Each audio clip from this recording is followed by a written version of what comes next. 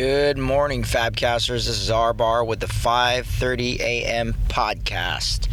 Why? Because I'm on my way to meet with another guy from my church, and we're going to talk about the way that God is working in their little community group. So, my church, my local church that I attend, is made up of, I don't know, a dozen or so little mini community groups, which I consider to be church.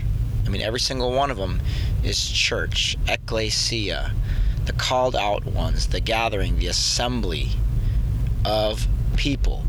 And it's not just any people, but it's people who are believers in Jesus Christ. That's the body. And then Sunday is a day where we all get together to party. I mean, not many of us know each other on a Sunday like we do on a Monday, Tuesday, Wednesday, Thursday, or Friday when we gather during the week.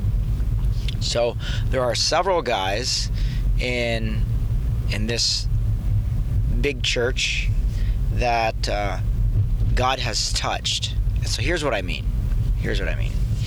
In my little group, our groups meet on Tuesdays. Our groups meets on, look at me, 5:30 talk. We meet on Tuesdays. And this was maybe almost a year ago. I start to share about the difficulties in my life, in my personal life, about parenting. And there was a sermon series about shame and grace. And shame would be saying to my children, get out of here, or even in my heart saying that. How could you dare write on the walls with a crayon? Get out of here. That's shame. Shame is you don't belong in my presence. Grace is come here. Ah, yes, come here. Let me give you a hug. Okay. Teaching moment, and then I proceed to impart truth to my child in a loving, gracious way that I'm a conduit of God's grace and mercy towards my children. So I'm in the group and I'm confessing like that is so hard to me. And let me give you a couple examples of what happened during the week. Just that. I think that was the point right there where everybody else in the room that could identify with that, which was every parent. It was every parent. They said in their hearts, man, I could relate to this guy. And so what it did is it started for people to start sharing more. Open confession, group setting, corporate confession, corporate prayer. Why is that important? Because confession is the rubber that meets the road. I mean, I can say all day that I believe in God and that He's delivered me from fear, but until I share, I might be still wrestling with fear. Okay?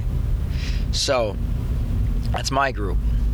Another group in this church, one guy, it's burning on his heart to come clean with something. And then another guy had two things that he's never told his wife before. I had a chance to hang out with this guy, do lunch with this guy, do dinner with this guy, hang out and keep hanging out and keep it just loving on this guy. We end up sitting down, okay? Freedom Workshop, as if there was some sort of workshop in the Bible. It's just we sit down and hang out and pray and talk and love on each other and pray through everything. We do that. And guess what happens with those two things that he's been holding on to? They become exposed. And guess how his wife receives that? She says, I guess I should tell you some things that I've never told you. That's called freedom. So this guy brings that to his group and it spreads. Another guy hears his testimony and says, oh my gosh, this is such confirmation. I also have things that I'm holding on to that I've never told my wife, that I've never told the group. And by the way, I call myself a leader. What does he do? He makes a confession. And then this is not, there's no SOP here other than that God does all the work and we just believe God is true, believe what he says is true. So I speak the truth in love and I trust that God's got the rest. This is what's going on here.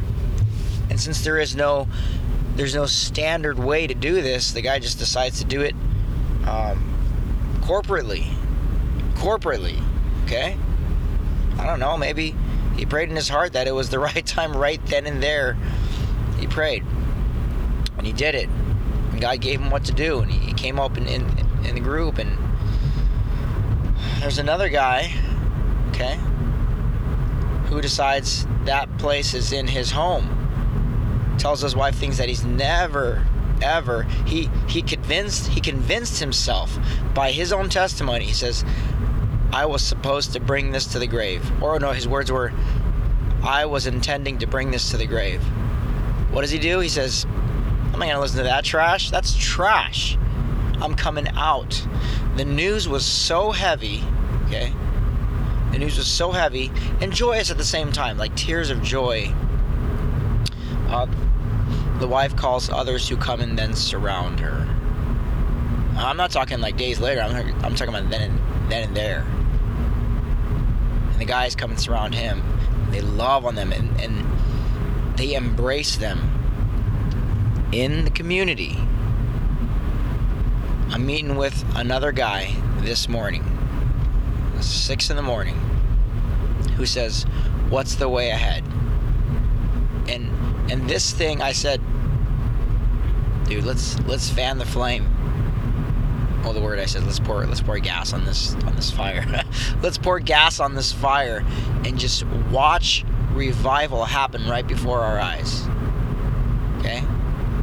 And this same group, right? In this same group, we are on the party church, okay?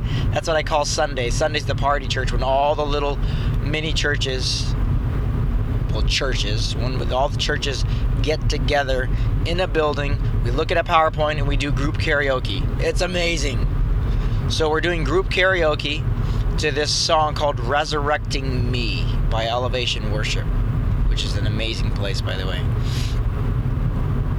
And the song goes wrong key.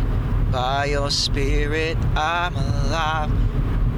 So yeah, the resurrected King is resurrecting me. And then so I'm looking at the lyrics, right? Because it's PowerPoint. It's karaoke, and I scream at the top of my lungs, like as if the LA Kings just won the Stanley Cup for the first time.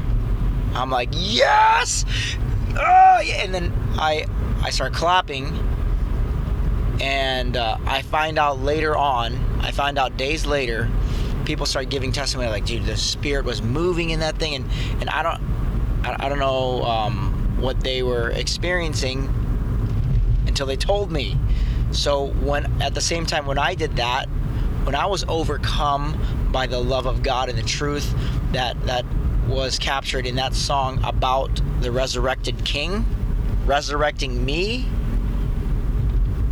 he says that he starts crying, like not normal crying, like snot coming out of his nose crying. That's not normal. And then his wife embraces him, and it just sent this shockwave throughout the right side of the building. And